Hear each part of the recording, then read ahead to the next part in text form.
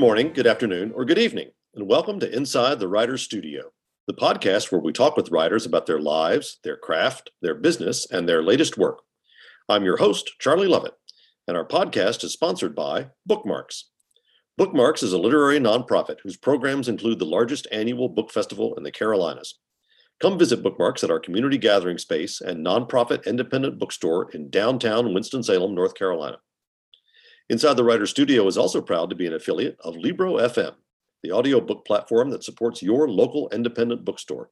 Stay tuned at the end of the podcast for more information on Libro FM and a special offer. My guest today is Virginia Kantra, whose The Fairytale Life of Dorothy Gale, a new novel inspired by The Wizard of Oz, will be published on December 5th. Virginia, welcome to Inside the Writer's Studio. It's absolutely wonderful to be here, and thanks so much for inviting me. Absolutely. So I grew up, one of the big events of my childhood growing up was watching The Wizard of Oz on TV once a year. But I never actually read the book. I'm curious to know what's your personal history with that source material? Well, like you, I am the generation that watched the 1939 movie every year for, well, not all 30 years that it was broadcast, but a lot of them. Mm-hmm. But as a matter of fact, I read the books before I remember the movie. My parents' house was full of books. My English professor father sort of had vast chronological collections on either side of the fireplace in the living room. And in the hallway between my sisters and my bedroom, there were bookshelves that were ours, that housed my mom's collection of mostly childhood classics. Mm-hmm, mm-hmm. So she had, and at the time, I didn't really pay attention to the inscription. But of course, when I started this project, I went back and looked. A gift in Christmas of 1909, a copy of not The Wizard of Oz, but Dorothy and the Wizard of Oz. And I picked it up because the illustrations were gorgeous. And that was among the first chapter books I read. So then I went to the library, and a very kindly librarian steered me through all 14 books of the series. And I loved them because they were very episodic and short, and the illustrations continued to be gorgeous, no matter what edition I looked at. And I liked it because Dorothy was a very ordinary little girl. Yeah. And I was a very ordinary little girl. Yeah, those John R. Neal illustrations really are stunning. And that beautiful early 20th century color printing is, oh gosh, it's not to be beaten, is it? And I know we're not on video. This is just to listeners. Is that correct? Yeah. Well, I will put up over the between now and release day. I will put up a copy of this. It's gilded. The cover is gilded. Yeah. I'll put up a cover of the original book because it's just amazing.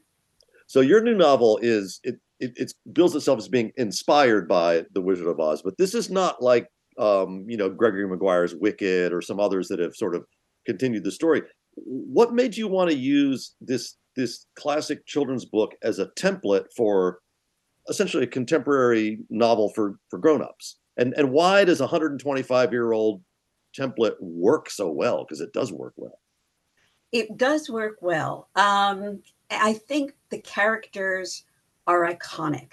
And, they're all missing something. Mm-hmm. They're all yearning for something. It's very easy to identify with those characters. There's a hole in all of their hearts. Mm-hmm. And I think that was important to me.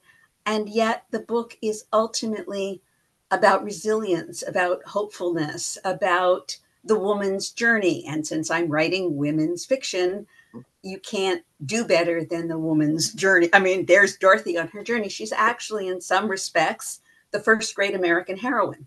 Yeah. She's not a prince she's not a European prince going off to seek his fortune. She's not even an American. I mean, she's just this powerless little girl, and she has nothing but this kind heart and kick-ass shoes. And she takes on, she's able to do this. So that was what originally attracted me to Dorothy and her friends. As I dug into the project, and I tend to layer my books, I tend to go, here's a possible idea, and then do a bunch of research to see if it's going to work. And sometimes it doesn't. But I was surprised by what a feminist approach L. Frank Baum, the original book, took. It came out in 1900. He was married to the daughter of one of the founders of the suffragette movement in the United States. His marriage vows were so unusual that they were actually reported in the local paper because the promises of the bride were precisely that of the groom. So we assume that she didn't promise to obey him. Yeah. And these strong women continued to have an impact on his lives. So when you get to Oz, the characters with real power are the women. Yeah. You have the witches, which, Maguire's retelling did, or reimagining, did such a fantastic job of exploring that whole aspect. And you have Ozma, who is eventually the ruler, and also in a little twist was briefly a boy. Yeah. So I was like, this is a time where women's voices are really important, and women finding their power is really important. And that was the story I wanted to tell. And that was kind of where I dug in. Yeah. So everything from academia and the misogyny that can happen in those departments to Dorothy's, how shall I put this, harassment, exploitation by her faculty advisor at the University of Kansas. Those all became really important parts of the story, to getting catcalled on the street, yeah, which at one point she thinks of as the crime of being a woman in public. Those were important parts of the story for me to tell. Yep. So tell us a little bit about your Dorothy Gale, your protagonist, and her situation at the beginning of the novel. I don't want to throw spoilers in here, but what's going on in her life as the first chapter or two unrolls? Yeah, it's not a spoiler. Basically, she is seduced by an older member of the faculty in her graduate writing program, who betrays her in a really intimate way. He uses her as the inspiration, without her knowledge or consent, of the titular character in his own best-selling novel, which is then optioned for a major movie picture. And he takes my Dorothy Gale, my D Gale, and he rewrites her as Destiny Gale and presents her as this sort of creative vampire, sexually rapacious young woman who exploits her older faculty mentor. This ruins her reputation. It brings out all the internet trolls. It destroys her place in the department where she is a graduate student and TA. And she's distraught. So she applies to the writing program at Trinity College, Dublin, and flees this tornado of heartbreak and humiliation, this internet storm, and goes to the Emerald Isle rather than the Emerald City. Yeah, yeah. And the story picks up there. Yeah. I feel like there's a certain kind of metafictional irony going on here, in that I'm reading a novel about a person who is upset that she has been depicted in a novel. Do you feel that irony? And if so, did you find ways to kind of leverage that in your storytelling? I love that you asked that, because nobody ever talks to me about that. Yes, I did it deliberately. Yeah. So here's the thing. At the beginning of the book, Dorothy is subject to the male gaze, right? The depiction of her as Dorothy, as Destiny Gale, is about someone else defining who she is and putting her in a story. Because she is a writer, a large part of her journey is figuring out her own story. So the only way to kind of get around the story of exploiting, and I'm really exploiting I mean, I'm also exploiting L. Frank Baum's original work. Mm-hmm. But the way to get around that, honestly, was to be as authentic to Dorothy's journey as I could be.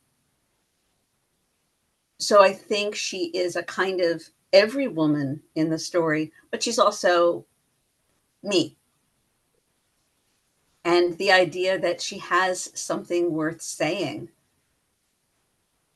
and can go, and that the story she has to tell is ultimately her own story, was the way I kind of resolved the book for me.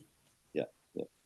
This whole issue of a person being used by a writer in their book as a character, or maybe in this case, abused would be a better word, is obviously, a really cutting issue for Dorothy. But it's also an issue that we all struggle with as authors. Where do you stand on this, on using real people as character inspiration? When is it okay, and when does it cross a line? So I have a sign on my desk that says, if you were in my novel, you'd be dead by now.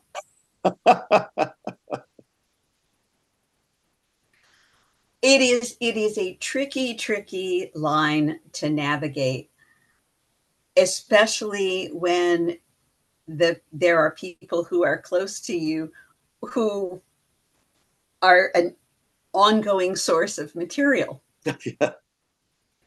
I think everybody, because we have these curated images online, and I'm not just talking about writers here, I'm talking about anyone who has a presence on social media. You have to decide what's public and what's private. My children for years have, in fact, I still use pseudonyms for all of my family members. Mm-hmm. So, and their spouses, and I'm very careful about how I use the kids in the family. My husband has an online persona of Italian guy. He actually has his own little fan club of people who have met him at writers' conferences over the years, who expect him to, chat with them in the line or buy them limoncello at dinner or whatever it is. And because honestly, he's an ongoing source of humor and heart. And he accepts the fact that there's my husband, who I live with, and then there's this edited persona who exists online. Yeah.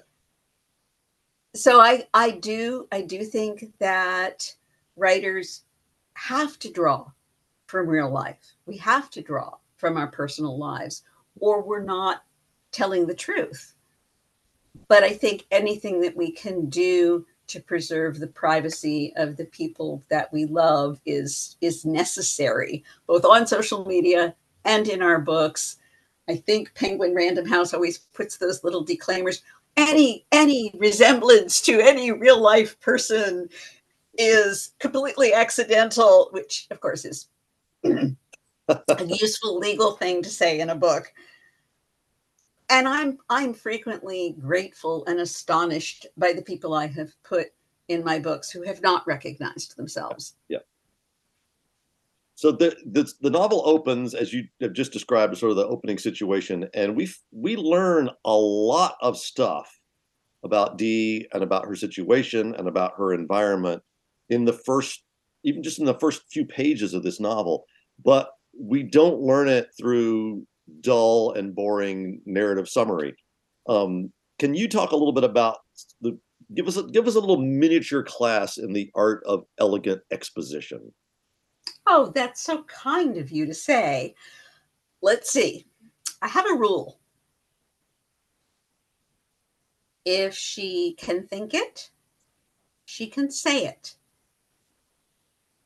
It's better if she says it to another character, preferably not a major character who will have an impact in the book.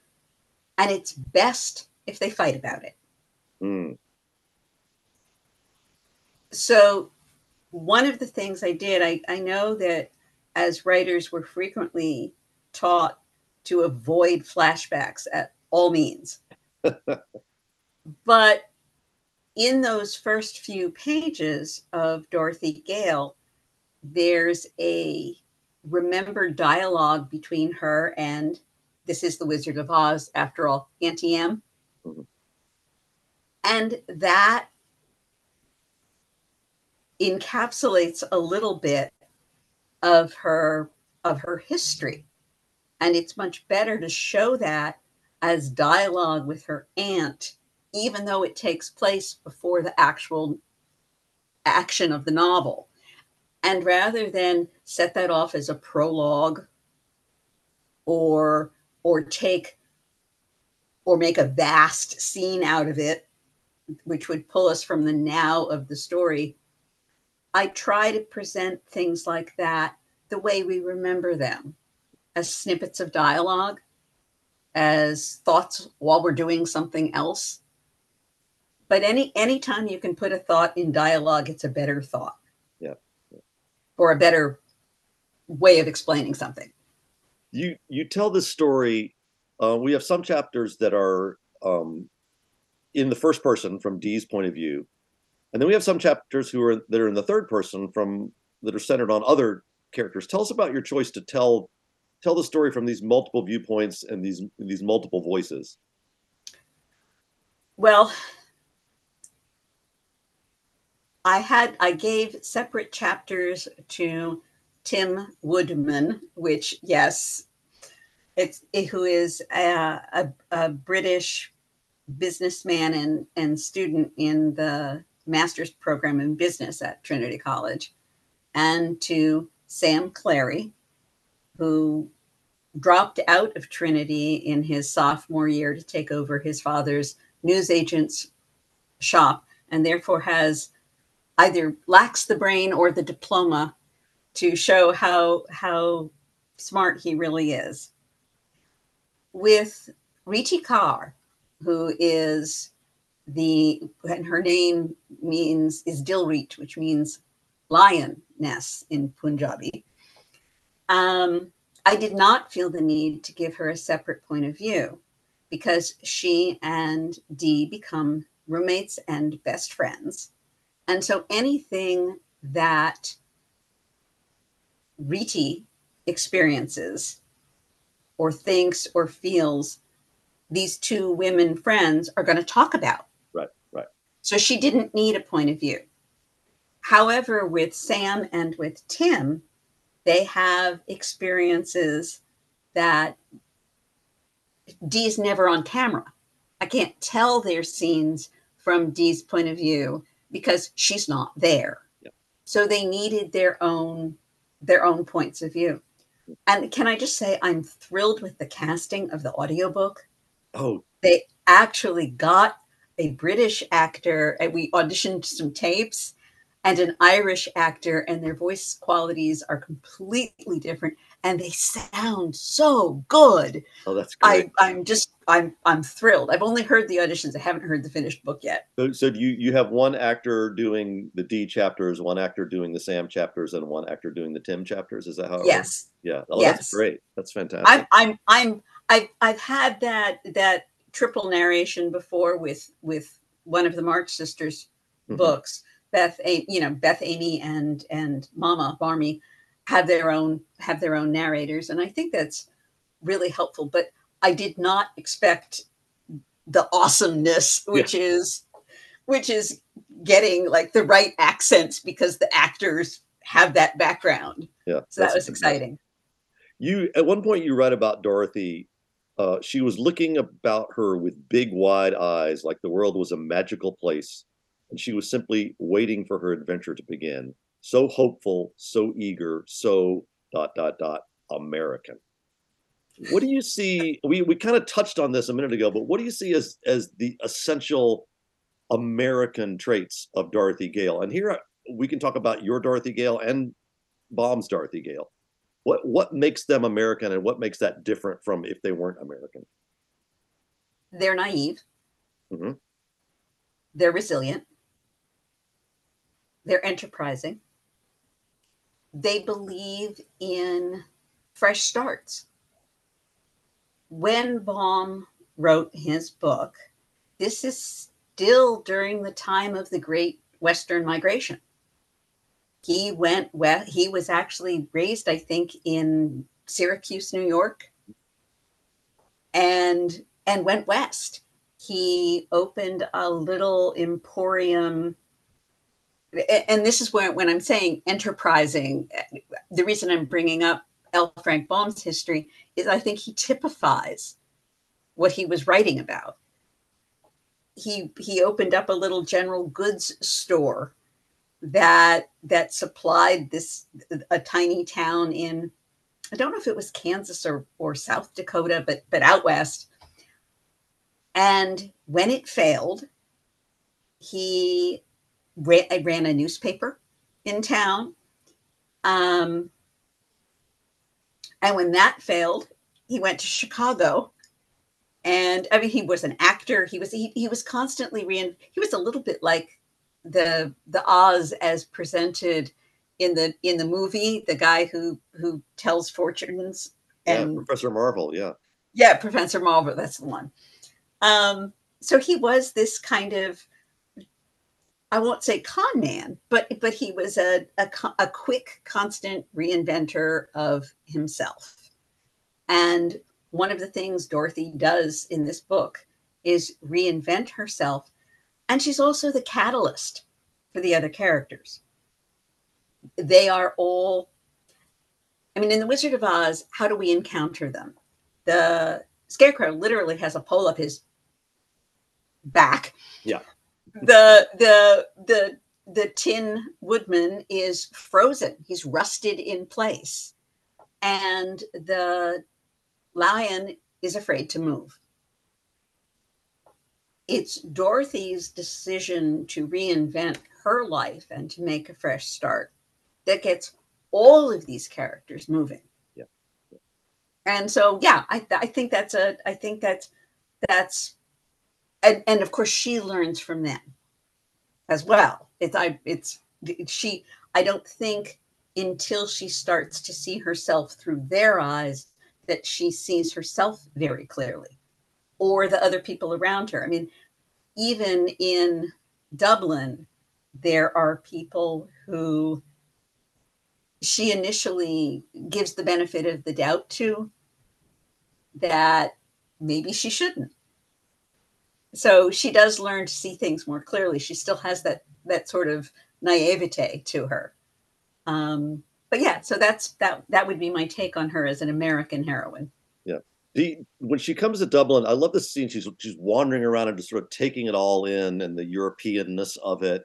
And she says that she goes, "I've never been to the Wizarding World theme park, but this is what I imagine it must be like." And that I found that a really telling comment about sort of the collision of reality and fiction in this character. Can you talk about the kind of the relationship between fiction and reality in Dee's life? Well, she's someone who's lived very much in her head. And in her, I think she's 25 in the book, about, which I sort of think of as the contemporary coming of age. Where her head is has been a pretty gray place. And I wanted to recapture that iconic movie moment in that you will remember, that I remember, that I hope listeners will remember, when we go from the gray farmhouse, which has been in sepia tones, and it's snatched up into the sky and it's dumped into Munchkin Land, and our protagonist opens the door and it's Technicolor, which in 1939 had even more impact, probably. But I wanted to recapture. This is actually a really, I've been talking about, well, there's all this, sexism, but this was a joyful book for me. This book made me happy to write. And I wrote it near the end of the pandemic when I was desperate to escape over the rainbow or really anywhere. And so to have, I think she's great because she brings this fictional perspective of hope. She's constantly like reimagining things. But as the book goes on, it's her life that becomes the story. She is able to integrate her imagination with real choices and real decisions she makes for herself. And I think that's part of her growing up. That's part of her coming of age. You talking about that iconic moment where it goes into Technicolor, and I remember as a young child, we had a black and white television. It wasn't until I think I was a teenager that I realized that there was this transformation, and in a way, that's very sort of symbolic of the way we discover life as we age. But there are other ways in which you incorporate our kind of cultural memory of Oz. You do it through vocabulary and through metaphor and through imagery. Can you talk a little bit about some of the more subtle ways that you sort of just drop these little Wizard of Oz so hints? many rainbows, so many rainbows.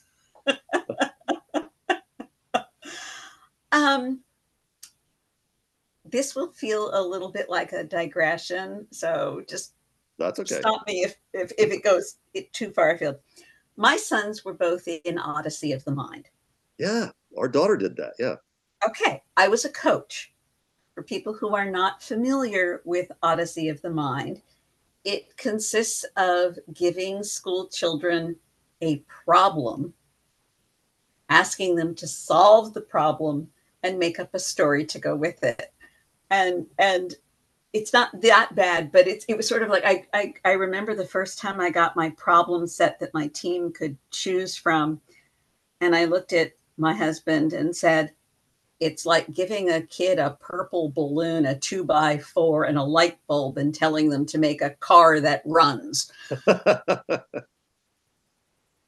When you're given something with as much in it as the Wizard of Oz books and the movie, and I did want to reference both because I think both are really an important part of the culture.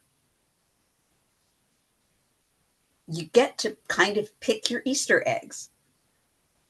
It was really important to me that Dee's story stand on its own, that you would be able to read it without going, what's that? And there are certainly cultural references in there. We referenced Harry Potter. Yeah. There's one where she compares the buildings at Trinity College to Pemberley. I did try, because she is a writer and they're talking about writing and they're talking about Irish writers in particular. There are lots of references to those characters. But I think there's just, it's play. It's writer play. Mm-hmm. It's reader play. I hope readers will go through, I've read that comic book Monstrous, or I've picked up Sally Rooney, or I want them to feel those little shocks of pleasure and recognition as they're reading. Because it was a shock and a pleasure to me to include them. But I don't think you need them.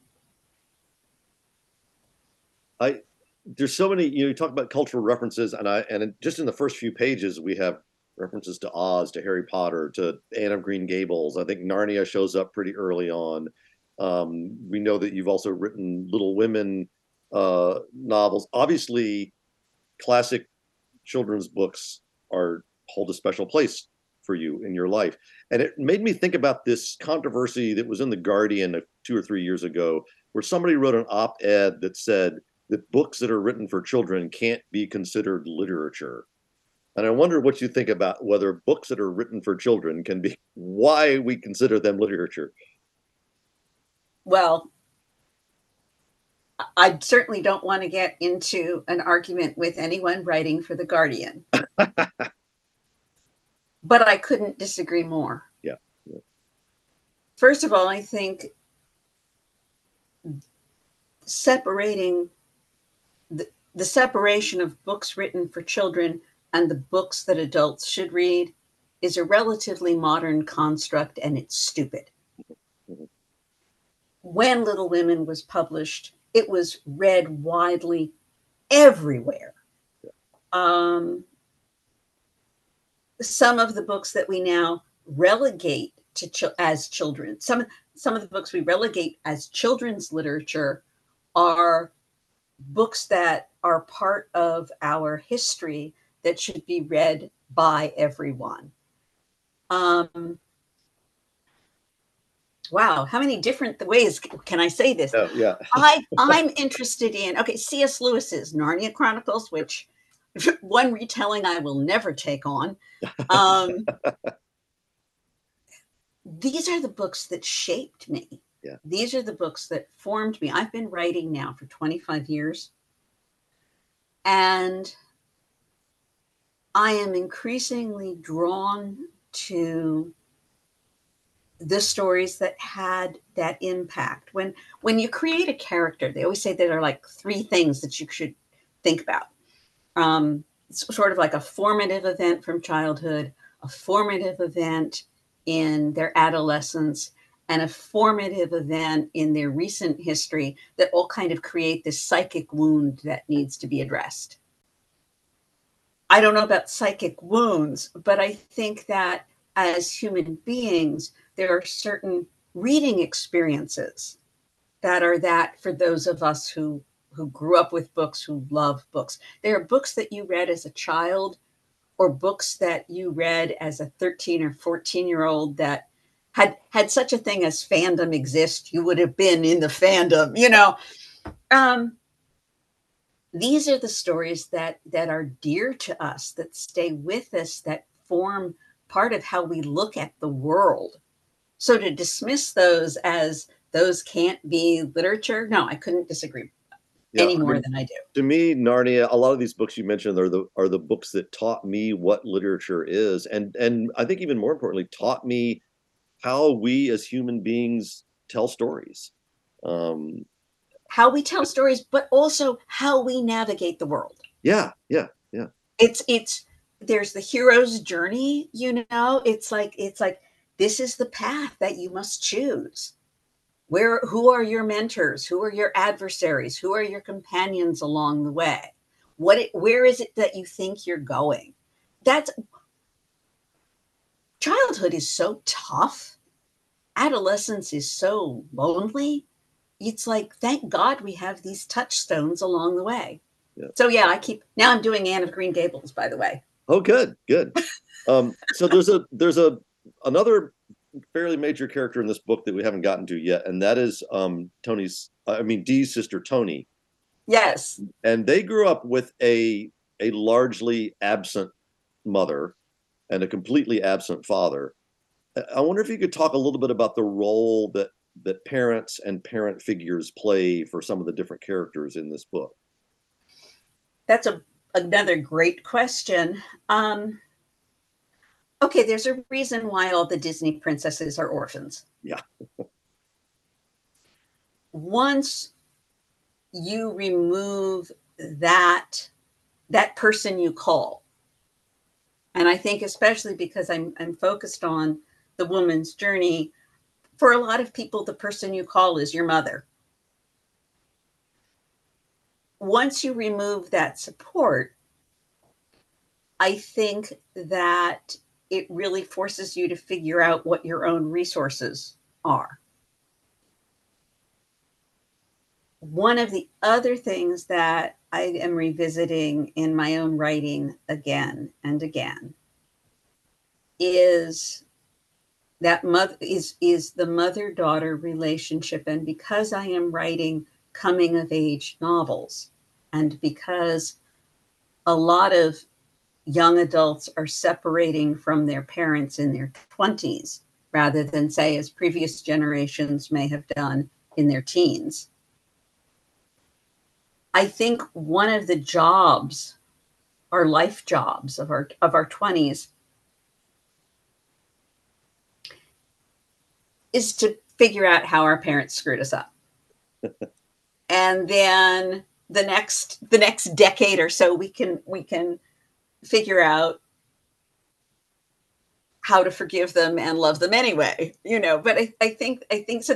That's an important thing. So we have Judy Gale, the artist, who travels the world doing art installations and leaves her variously spawned daughters with her brother and Aunt Em. We have Aunt Em herself. And one of the pleasures of writing the book, quite honestly, for me, was to see if Dorothy looks at Aunt Em the same way at the end of the book as she does at the beginning. Mm-hmm. And then we have these other mother figures she encounters, who would be Janet Clary, who is Sam Clary's mom. There's Glinda Norton, who is my stand-in, of course, for Glinda the Good, who is very good presenting. Mm-hmm. There is Maeve Ward, who ends up being Dee's academic supervisor, whom everyone warns her off Maeve because she's a witch. That's her reputation in the department is, oh my God, the witch. I think watching Dee with these other women teaches her something about her own role. It teaches her something about her own mother. And of course, the other person who's important is her little sister Tony, or as they called each other as children, Dodo and Toto. So one of the things that Dee needs to learn is she her sister's mother or her sister, and where does her responsibility there end? Mm-hmm. So it was just different ways of revisiting that different dynamics about with similar relationships. It was a lot of fun. Yep. So this novel, it takes place largely in Dublin, but we do have some sort of retrospective looking at Kansas. And I've not been to Dublin, but I've been to Ireland, and I have family who live in small town Kansas, so I've been to small town Kansas. And the thing that strikes me about these two places is not just that they're completely different from one another, but that they both are what you expect them to be and are different from what you expect them to be. But I wondered if you could talk about just the importance of place and specifically this kind of dichotomy of place in the novel. So I mentioned that I started writing this book during the pandemic. Mm-hmm. What that means, and originally, Dorothy's destination is always the Emerald City, right? So I thought she'll go to Seattle.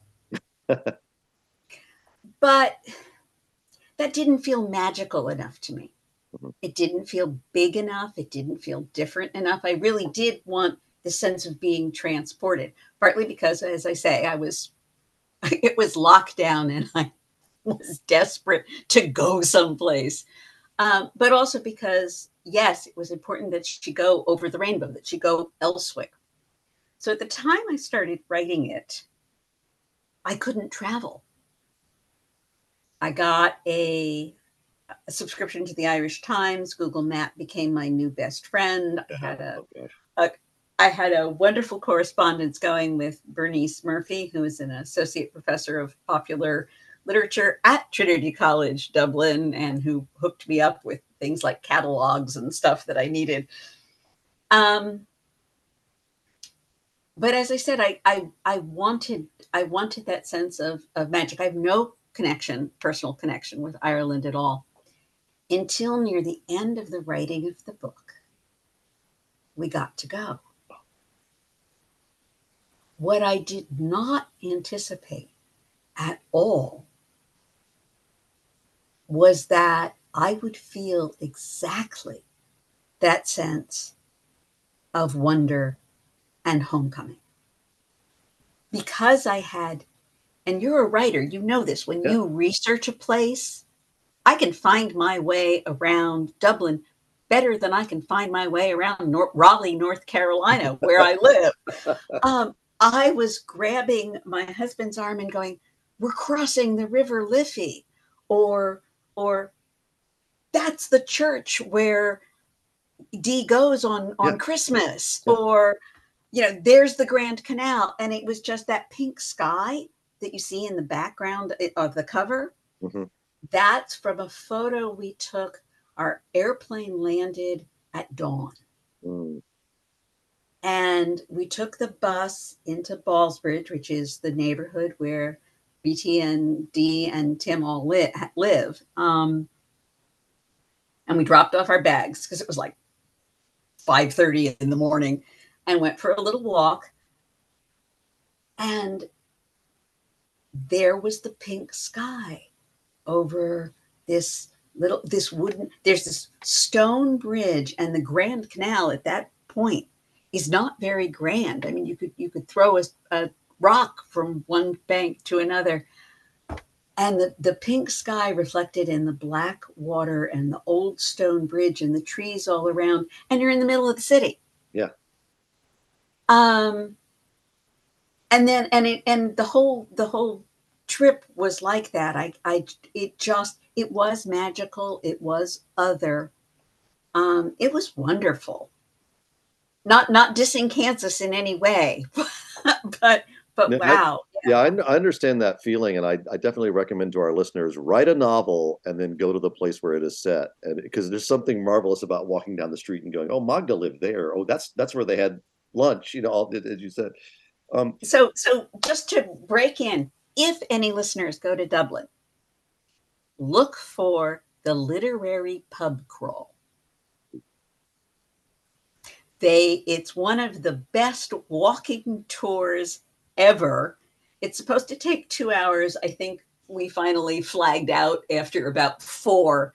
You only stop at 4 pubs, but it's given by actors in Dublin. They take you around, and there's this wonderful sense of how the history and the literature and the architecture of Dublin is all this wonderful, cohesive, messy whole.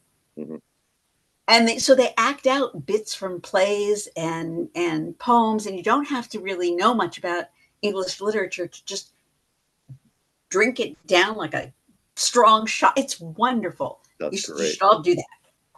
Well, I think readers are going to have so much fun with this book, and we certainly look forward to seeing you. You're going to be here at Bookmarks on the 6th of December to sign copies, and so I know a lot of our listeners will be here for that.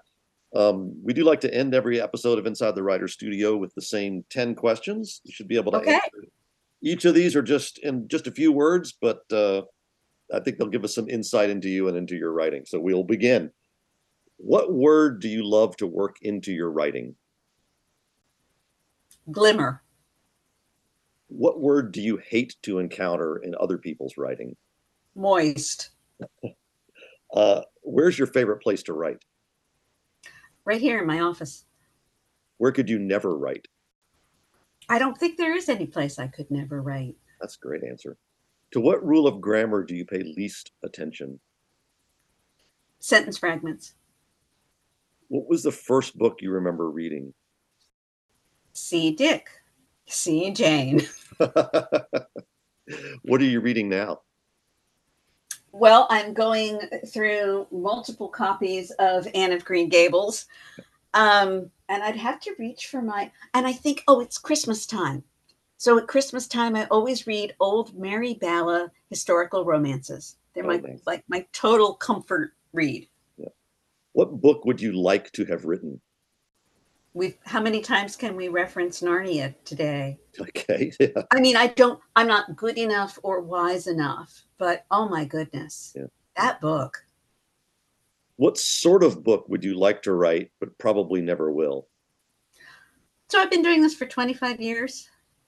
I'm lucky because every time I've wanted to do something else, I've had time to do it. And so I'm doing exactly what I want to do. If you want to ask me if I want to play honky tonk piano, though, yeah, that. And finally, what would you like to hear a reader tell you?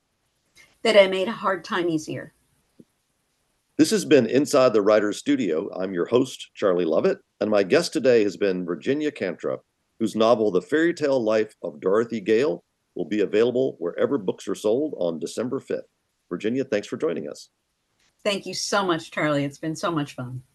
Inside the Writer's Studio is sponsored by Bookmarks, a literary nonprofit that runs the largest annual book festival in the Carolinas and operates a community gathering place and nonprofit independent bookstore in downtown Winston-Salem, North Carolina.